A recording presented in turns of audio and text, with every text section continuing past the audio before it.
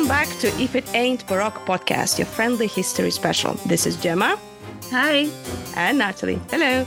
Welcome, or as they would say in early modern English, right trusty and well-beloved, we greet you well. As our guest today, we have Olga. She is a London perfume tour guide. We have invited Olga to talk about the British perfumery and its history. Gemma and I love talking about all things royals, so the connection between the crown and its scents seemed like a great match. Olga, welcome. Hello all. Please tell us more about yourself. I am a perfumaniac.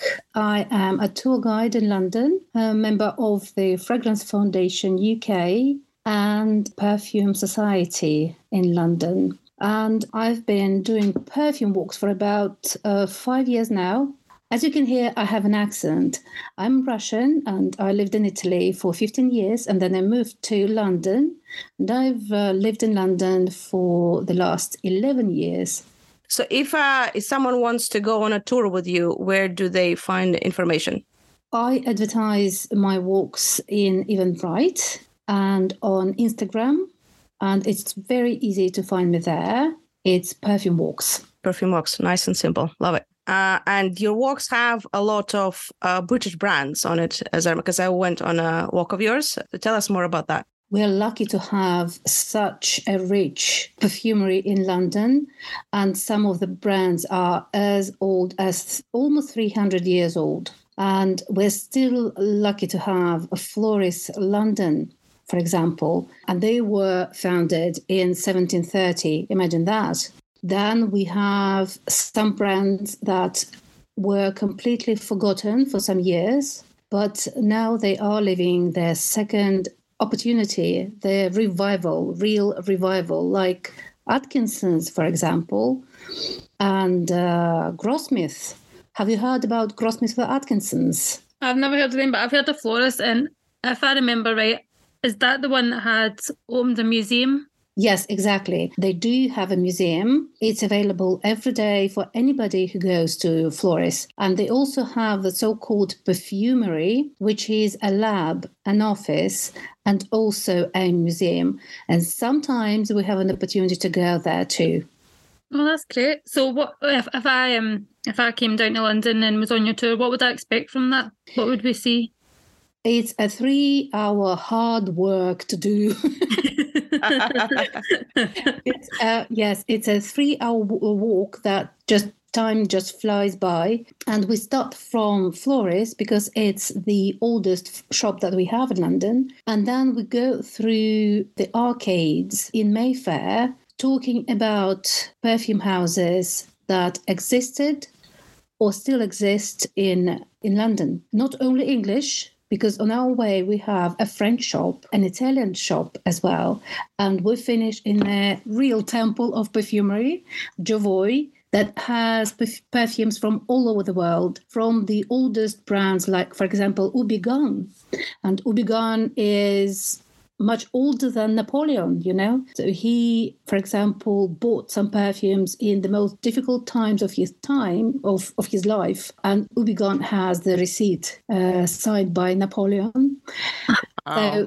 And Jovoy has perfumes by this very brand. And then the newest English brands or Spanish or Italian, for example. And it's such a joy to finish in a place that celebrates perfumery. They have both heritage brands and the new very quirky modern brands as well. So we finished there. So what you can expect is a lot of stories about people who wore perfumes, people who created them. Because, for example, have you heard about the first Guerlain, the founder of the Guerlain who worked for Florist at the beginning of the 19th century? After that, he created his perfume house. So there is a connection between the English perfumery and French perfumery. And then we go and visit a small boutique that sells maybe the oldest cologne in the world. And of course, the cologne was made in our days, but the recipe was created for Caterina de' Medici in the middle of the 16th century, Acqua della Regina, and you can still buy something that smells not exactly the way it was in the 15th century, of course, because some ingredients changed, or we cannot, for example, use some natural ingredients anymore. But anyway, we can have an idea of what it smelled like. So we pass this small Italian boutique as well, and we speak about perfumery that came to France or to Germany through Italy. And we discover the real birthplace of European perfumery, which is Italy, of course. We sniff a lot. It doesn't sound right, of course, but we taste a lot we try a lot of perfumes, but we also walk around, and we walk in Mayfair, in one of the most glamorous parts of Mayfair. And even if it rains, it doesn't bother us, because the majority of the itinerary passes through the arcades. So we listen about the stories of the creation of the arcades that we visit. Some of them are very funny. And Burlington Arcade, Piccadilly Arcade. We meet my favorite friend, Bob Brummel, who maybe... Oh, yeah. Yeah, you know him. Oh, isn't he lovely? He's adorable. He's absolutely adorable. Yeah, so he might have not used any perfume at all in his life, because, for example, he used to say that real gentlemen should smell like clean skin. And it was in the times when people took bath maybe once a month, and they were using very heavy musky perfumes, and men were using makeup and were wearing wigs. Yes, we meet him, we hear about his story, we walk through Mayfair, and when we finish in Jovoy, we have a little treat, and we have gifts, of course. And usually I can tell you that, well, at the end of the tour, a lot of people just hug each other. And they have such a great mood. And I think that, well, it's not because I'm so great, but because there is some alcohol in the perfumes with because otherwise it cannot explain why people are so joyous and happy and have this elevated mood. It's great fun. And of course, do let me know when you are free, and we can arrange a walk for us. Well, definitely. Yeah, Gemma, you need to come down. Yeah, I have so many walks I need to go on now. Yes. In addition to having a lot of history of perfume on your walks, you also have history of London, because then you go through these historic places, and then you have to kind of enlighten people of how it came about. And you have also the royal connections on your stories as well. Well, yes, we do speak about the users of perfumes, if they are part of the royal family, but we don't know that much, especially about the modern royal family, because this information is kept secret, and I can only tell you that we know for sure what perfume Lady Diana was wearing for her wedding, only because she broke the perfume bottle and spilled everything on her wedding dress, and there was a stain with this made of this perfume. So she was wearing a lot on the dress, and it was Quelques Fleurs by Houbigant, the same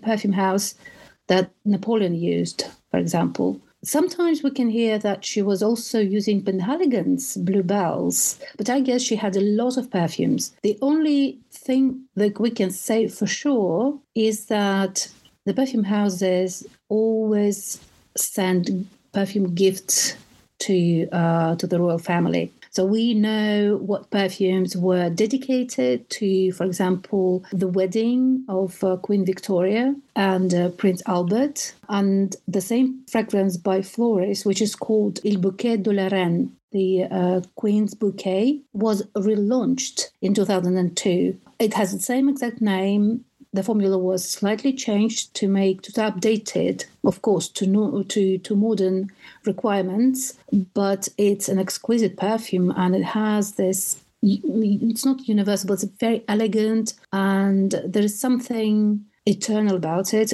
very nice to wear. It's a floral fragrance, but exquisite, absolutely exquisite.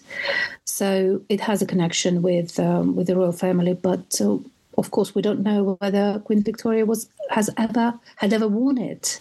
We don't know that. And another one, for example, we have a very interesting story about Atkinson's, because Atkinson's is a very old house, 1799. In the middle of the 19th century, they created the white rose. And it was so popular that you can, for example, find poems in Russian about it that name it. So we know it existed at the end of the 19th century for sure. And then we also know that Queen Victoria gave White Rose by Atkinson's as a gift to her granddaughter, Alexandra, who was the last Russian queen. Tsarina, let's call her this way. Alexandra had a standing order with Atkinson's because she was perfuming not only her dress, because in her times, ladies were not wearing perfumes on the skin, but on a handkerchief, on a foulard, or you could spray your sofa or your curtains in home, so everything would smell like you. And she had a standing order of White Rose by Atkinson's. When the family was arrested by Bolsheviks in 1918, one of the maidens took everything that she could take, small things from the rooms of the princesses and the queen, and took it away. Among small things and maybe jewelry, there were perfume bottles. And we know that the princesses, for example, wore Coty, French fragrances. And there was Rose Jacqueminot by Coty, or there was another one, the Jasmine from Corsica by Coty, and there was White Rose by Atkinson's. So this very lady who managed to escape and move to Canada that far away, when she was old, she actually contacted the Russian Museum near St. Petersburg in so-called Tsarskoye Selo, which is the summer residence of the Tsars. And there is a big museum dedicated to the Romanovs family, and she sent the bottles back to the museum. Aww. And it looks like their bottle is the only vintage bottle that you can find by Atkinson's, because they almost disappeared. We cannot say that they disappeared, but they became a little bit mass market, and then very much mass market. And by the 80s, you can find very mass market soaps and fragrances, but nothing exclusive. And they were bought several times by different companies. And at the end, they became part of Italian corporation. And the new owners decided to relaunch the greatness, the luxury side of the perfume house. So they launched some of the old formulas. They changed the names of the fragrances. For example, the White Rose that Tsarina Alexandra was wearing is now called White Rose de Alix, because Alix was the nickname of Alexandra. Yeah. And it's an exquisite perfume that doesn't smell like roses. It smells like raspberries and lychees. And there are lychees in the perfume, they say, among the notes. So it's an exquisite perfume, amazing. So everybody who doesn't like a typical rose fragrance is more than welcome to try White Rose de Alix, because it's completely different and it's beautiful, amazingly beautiful.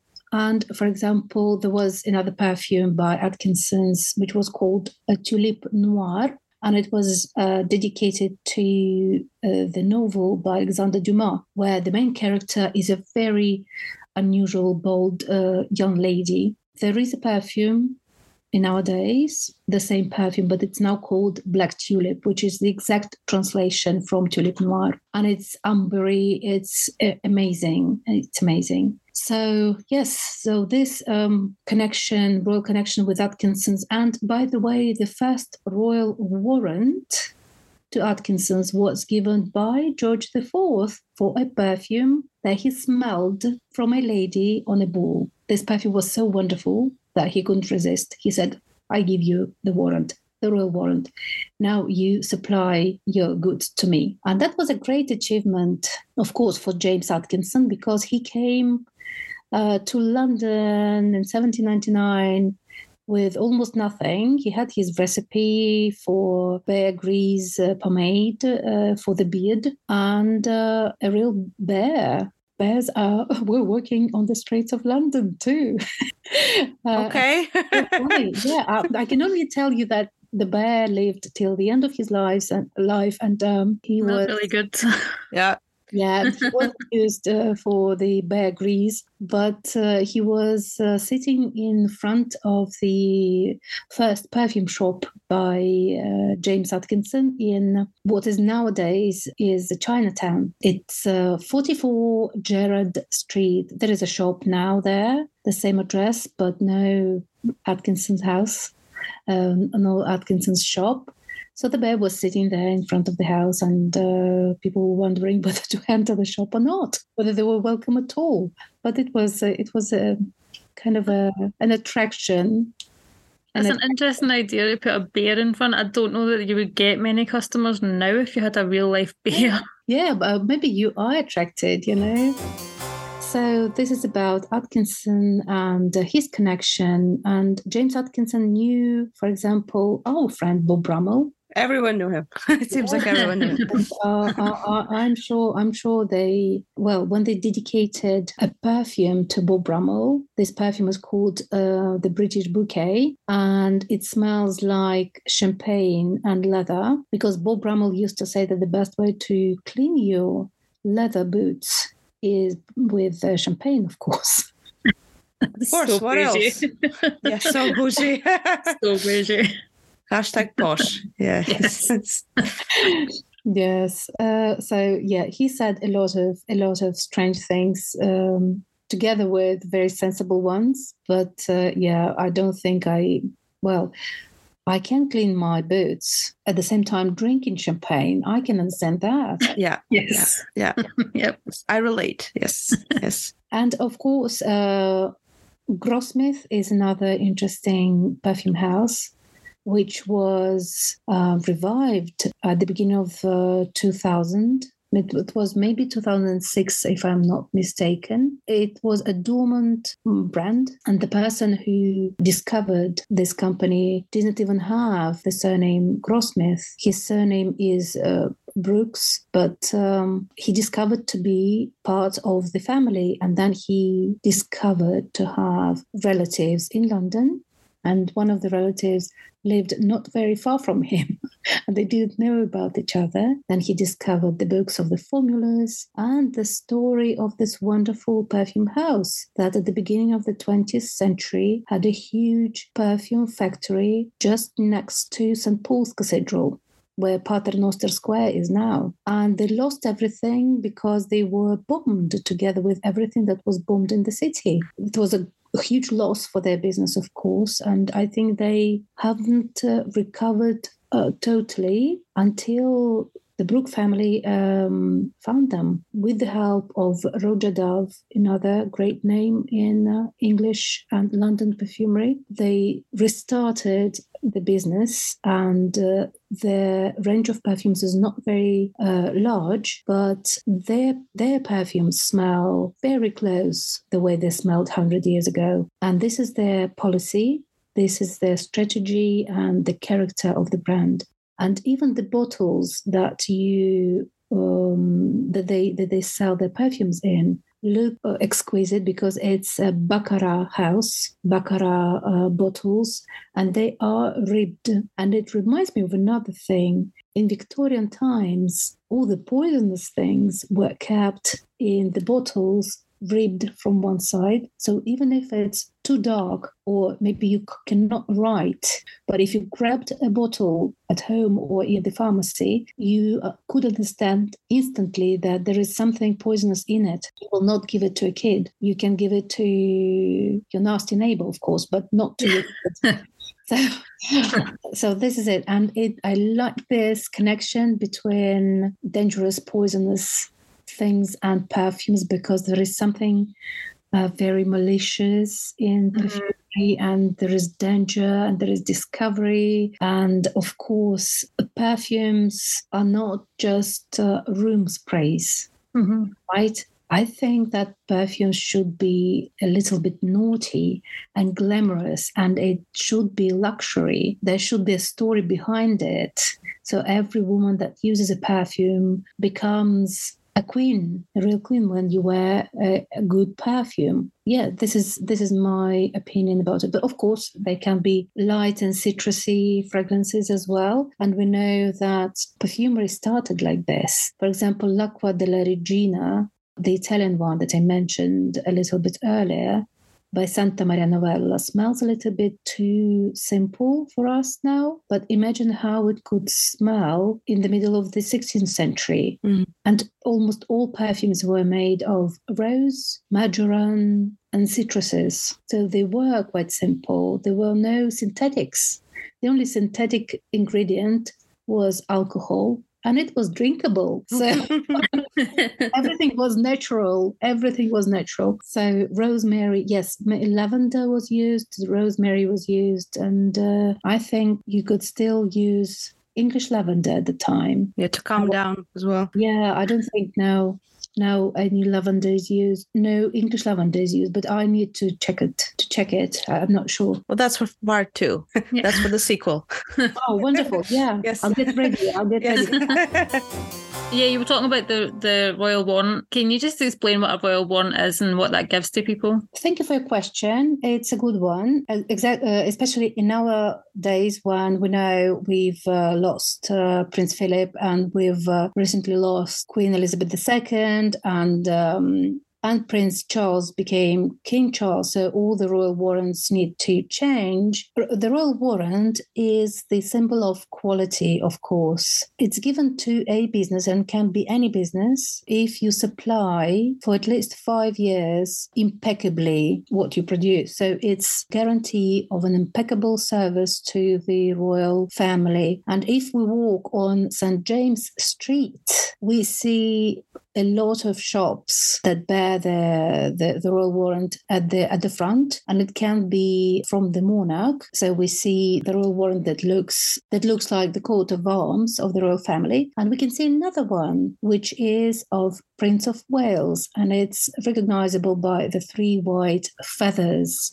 For example, florists got their first warrant that we can see at the entrance. It's a huge one. It cannot be passed unnoticeable. And it was given in 1820 by George IV, the first one ever. And imagine that, it wasn't given for the perfume, because florists at the time were barbers. Oh, really? Yes, but like a lot of perfumers, William Penhaligon's was a barber, and I'm sure that James Atkinson's was a barber too. The shop that the bear was guarding was actually a barber shop, but it was normal because there were no perfumeries as shops. There were barber shops and pharmacies where you could buy a little bit of eau de cologne to disinfect the wound or to pick you up, because they were also sold as elixirs to pick you up, because the alcohol they were made with was drinkable. So Flores has this wonderful coat of arms at the entrance of the shop. But now they collected about 18 coat of arms, about 18 royal warrants in the whole history of their existence. When a monarch dies, a business has about 2 years to change or to reconfirm the royal warrant. So let's see how it goes. So returning to the Florist London, the first royal warrant was given by George IV for their wonderful turquoise hair combs. And he was so happy to have a hair comb that didn't hurt his hair. And you can see on the exposition, the small museum that they have inside the shop, this first Spanish turquoise hair combs, because actually the first Mr. Florence was Signor Flores. He was Juan Familias Flores, who came from Minorca in 1730. And he opened this barber shop in the gentleman's area close to St. James Palace. And then he married a lovely English girl, and they made up a power couple because they worked together and they exchanged their ideas. And so they started at the barber shop, and then they tended more into perfumery more and more. Mm-hmm. Nowadays, of course, you can buy shaving creams and shaving soaps there, ordinary normal soaps, let's call them, bath gels as well, mouth washers, but whatever you want. And it looks a little bit like classical gentleman's shop, but there is a lot for ladies as well. And they do not only sell English heritage. What I like about them, they always go hand in hand with modern times and modern trends. And one of the best perfumes that they produce now is honey oud. Honey oud is exquisite. You can wear it in the summer and in winter. And in winter, it smells like a hug. It's amazing. It's just yummy. You want to drink it, but you can't because nobody makes perfumes with drinkable alcohol anymore. I was going to say, I don't think you can drink perfumes now, can you? No. Well, you could when it was at the beginning of the 19th century, you could drink it, but then no, not anymore. No. Horrible. Some people try, though, I know. No, they shouldn't. No, they shouldn't. It should be horrible. Yeah, it should be horrible. When you go into like boots and things like that and they spray it constantly and you walk through and you get it in your mouth, that's enough to put you off wanting to do it. Yeah. And by the way, speaking about the royal warrant, when you get it, it's not sad that you'll keep it forever, because if you do something not very ethical, you can be taken, the warrant can be taken away. And it happened to a business I know. Well, I'm not mentioning it because, well, no need to. Data protection. Yep. Yeah, no need to be cruel, but they disclosed what they supplied to the royal family and their warrant was taken. So, yeah, you need to be, you always need to respect your customer. If you burn inside of all the secrets you might have. Yeah. And actually, that's why we don't know a lot about what the royal family actually uses. But sometimes when the queen or the king is no longer with us, we might find out about their preferences. And the queen mother, who was Elizabeth, not Elizabeth II, but the queen mother Elizabeth, for example, she was wearing a very sweet perfume by the company called Mary Chess, because the perfume bottles looked like the chess figures. So Mary Chess, they had heliotrope. Heliotrope is not used very much now as a fragrance, and it for the 1980s. It was already too sweet, but she loved it, and she had a private secretary or a servant who went to Mary Chess and bought fragrances for her. Well, she wasn't on the throne at the moment, so they could disclose what she was wearing, and so they said that all American tourists bought heliotrope by Mary Chess because Queen Mother was wearing it, and it was a little bit too sweet. But they discontinued, and well, they were not an English brand, they were American brand, but they were very active in London. Well, you can find something online now, but you can't find, so they do not exist anymore. It's a pity, though. Yeah, they discontinue fragrances. When they do that, it's very sad. We hate it when they do it. Especially if we like some of the discontinued fragrances. Exactly. So you said earlier that people didn't wash often in the olden days.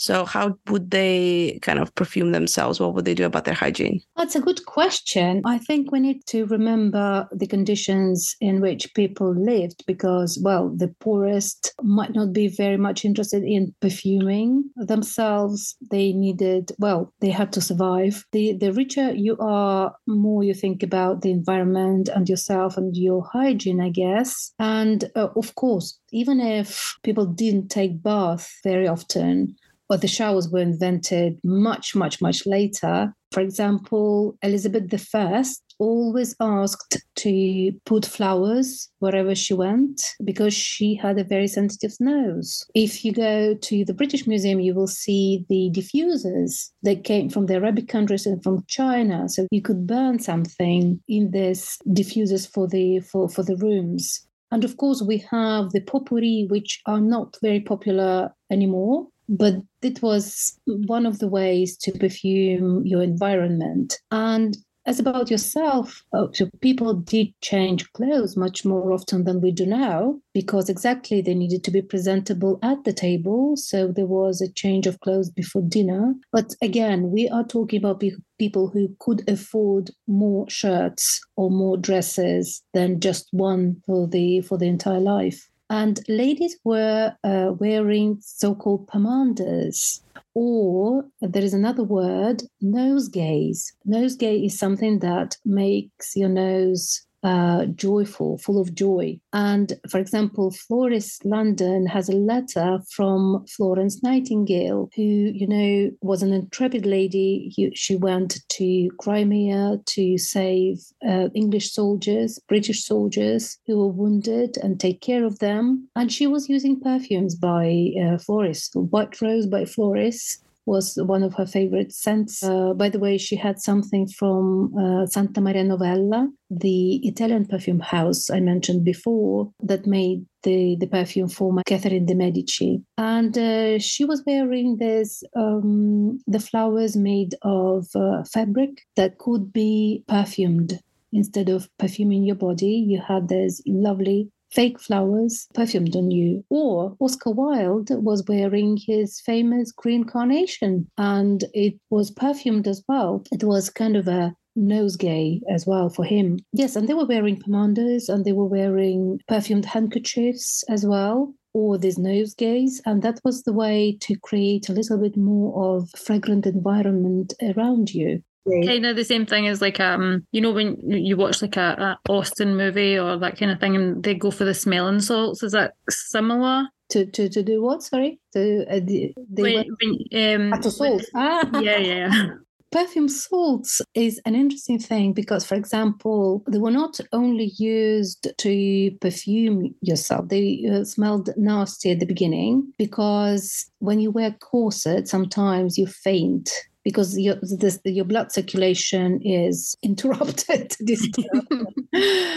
So you need some salts to return to your senses.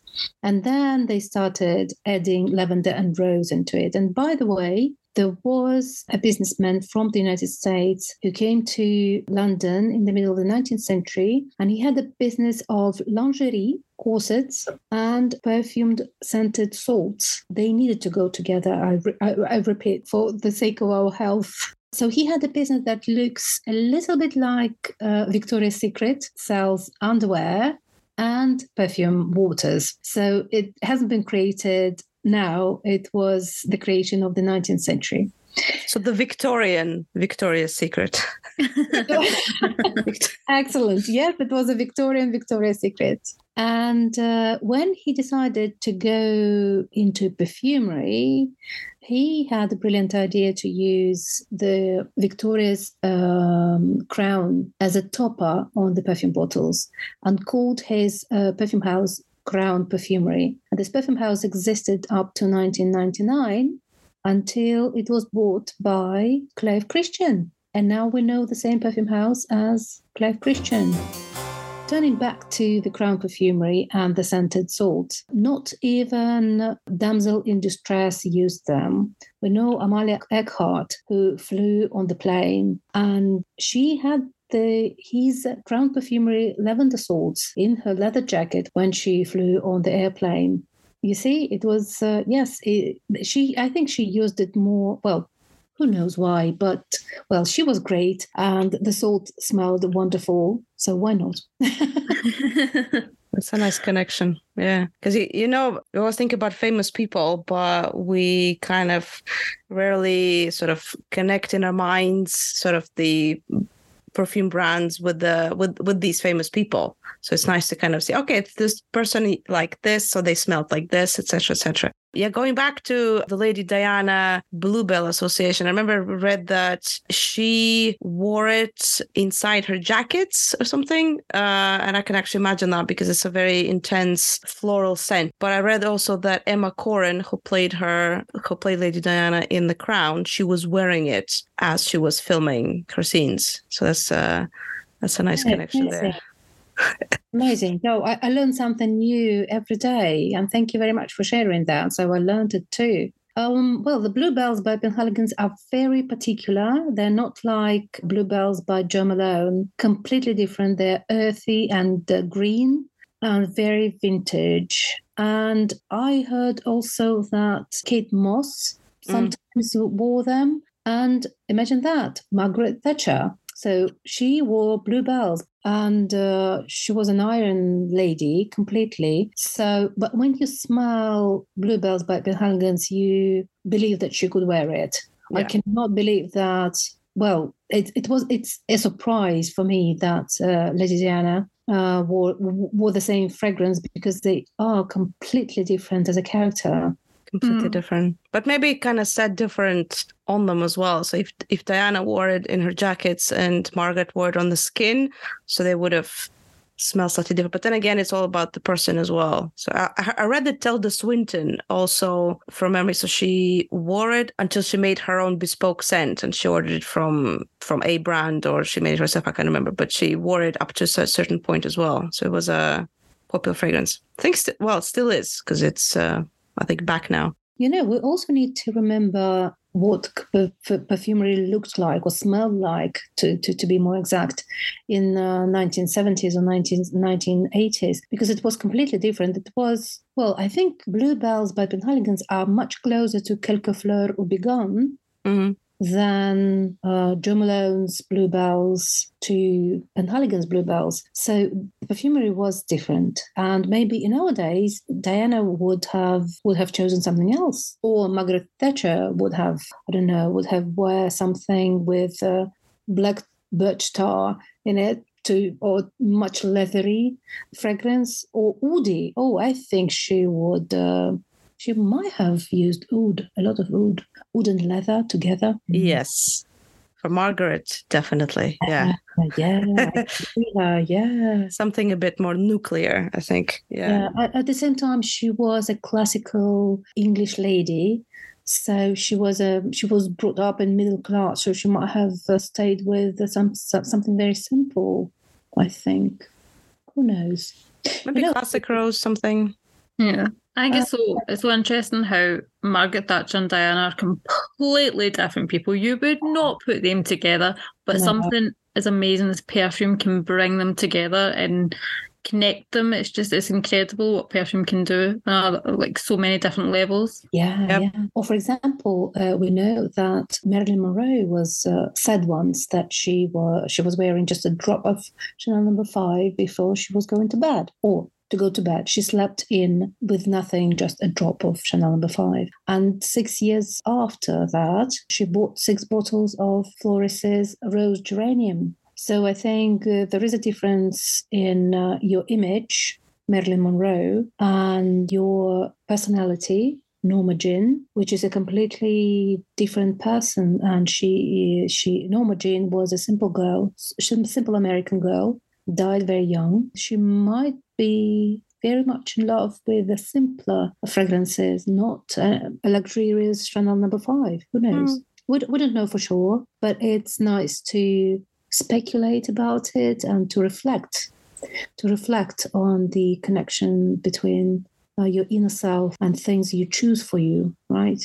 Yeah, and what you want the world to know about what you prefer as well. True. I totally agree with that. For me, one of the most forgotten facts about Marilyn Monroe is the fact that she was born, from what I remember, the same year as the late Queen as well. We forget about that. Yeah. Oh, yeah. Yeah. One of them outlived the other by quite a stretch. But yeah, it's interesting to remember that.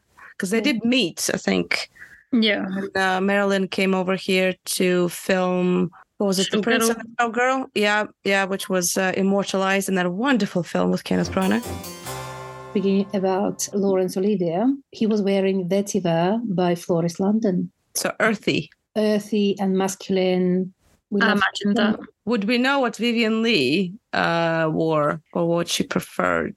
So she was wearing White Rose by Atkinson's, the same, worn by Alexandra, the Russian Tsarina. But in later life, it was Magritte by Carvin, a French brand. And it's understandable because she was older and she was more glamorous, and absolutely Magritte smells exquisite, and it's a fragrance for a star. Well, 2-time Academy Award winner. Yeah. Doesn't look bad on your bio too. Yeah. And Vivian Leigh's mother was wearing White Rose by Atkinson's too. So I think it was part of their family. Rose was always considered the fragrance of a real lady. So all these 1920s Chanel No. 5 and so on, it was for bad girls, of course, for bad girls, or for the stars, for the glamorous stars who didn't care anymore what their mothers thought. Yeah, it's interesting. It's interesting. I would love to go to St. Petersburg and to smell that last drop of the White Rose by Atkinson's to see whether it was different or how different it was from what they're selling now. But still, the modern version is exquisite. I think that's probably my favorite story of all the history of perfume. That's probably my favorite story of the Queen Victoria, Empress Alexandra. And there's this link, which is not just their DNA, but there's also perfume. And it should be a film. I say that every time I talk about anything, but this should be a film, maybe not even a series, but a sort of a 90-minute film, even if it's, the cheesy, Netflixy timeline, Lifetime, whatever. This should be a film. And then, they're escaping, and then the perfume bottle is left behind, and then, someone takes it across the ocean and then recovers it.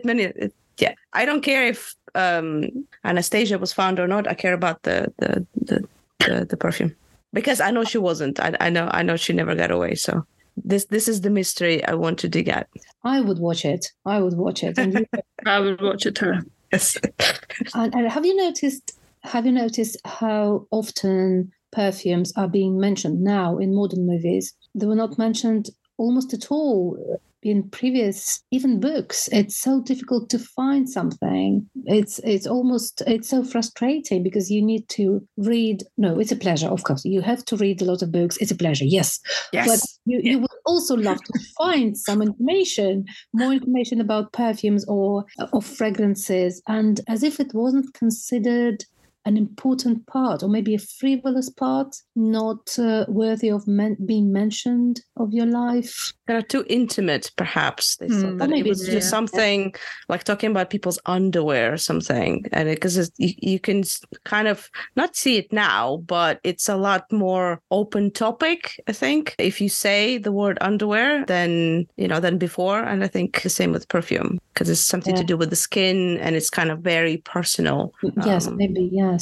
True. And poets mention perfumes much more often than writers, actually, because it's all about emotions, I guess. Mm-hmm. And I think there was we discussed earlier, a little mystery about the perfume from a famous shipwreck. Right.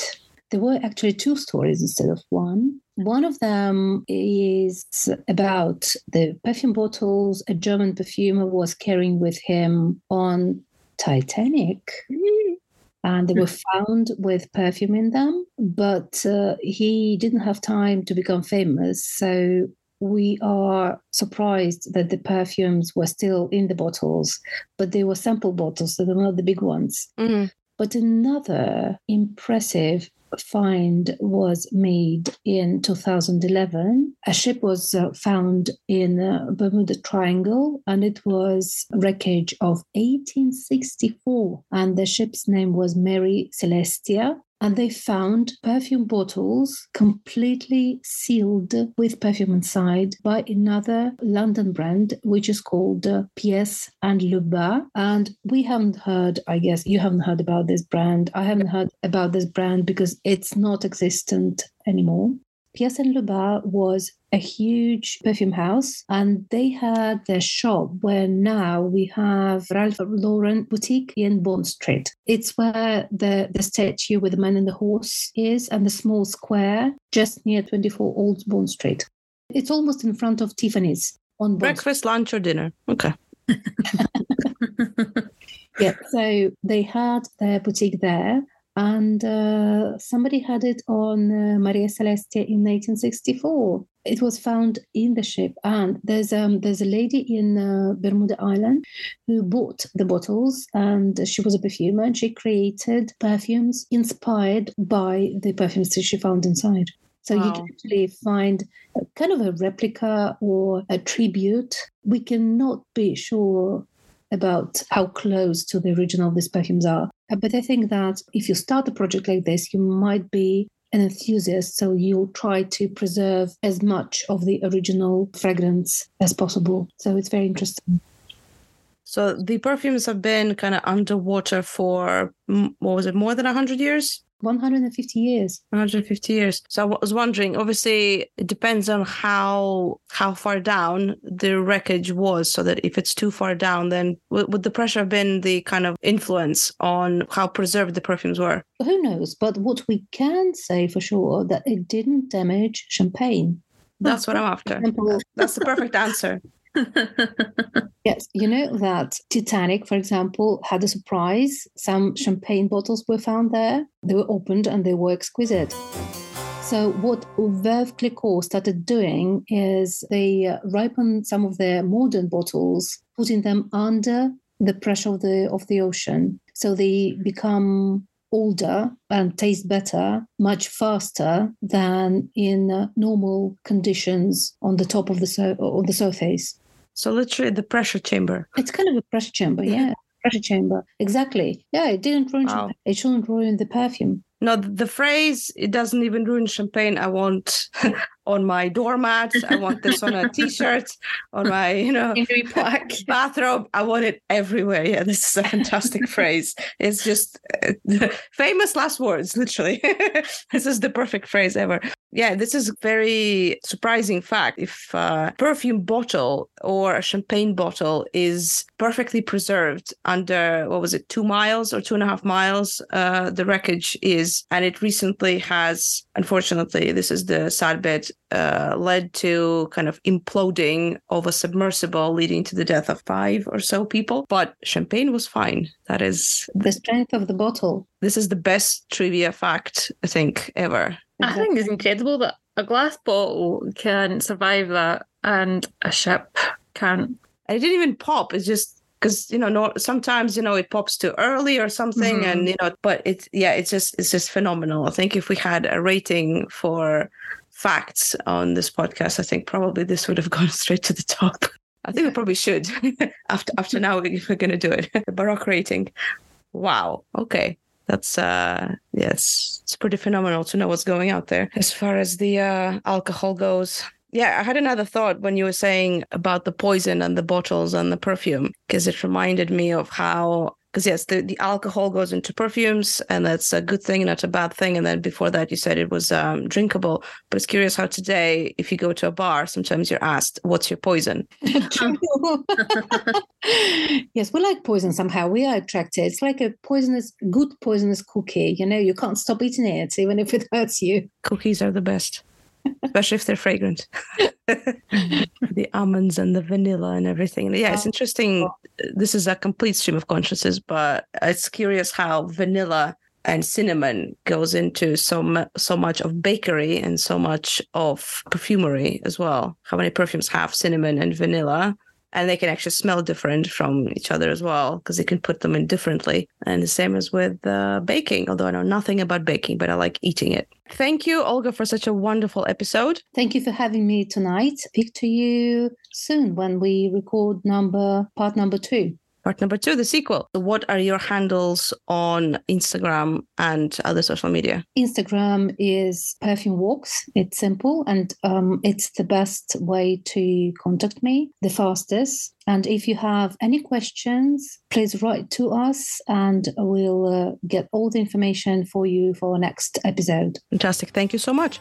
Thank you for tuning in to another episode of If It Ain't Baroque podcast. Please like, subscribe, and share with your friends. And with Gemma and myself, you can find us on social media. The handle is at If It Ain't Baroque podcast. The website is ifitaintbaroque.art. If you'd like to join me on my walking tours, please check out reignoflondon.com. That's REIGN. And thank you so much and see you next time.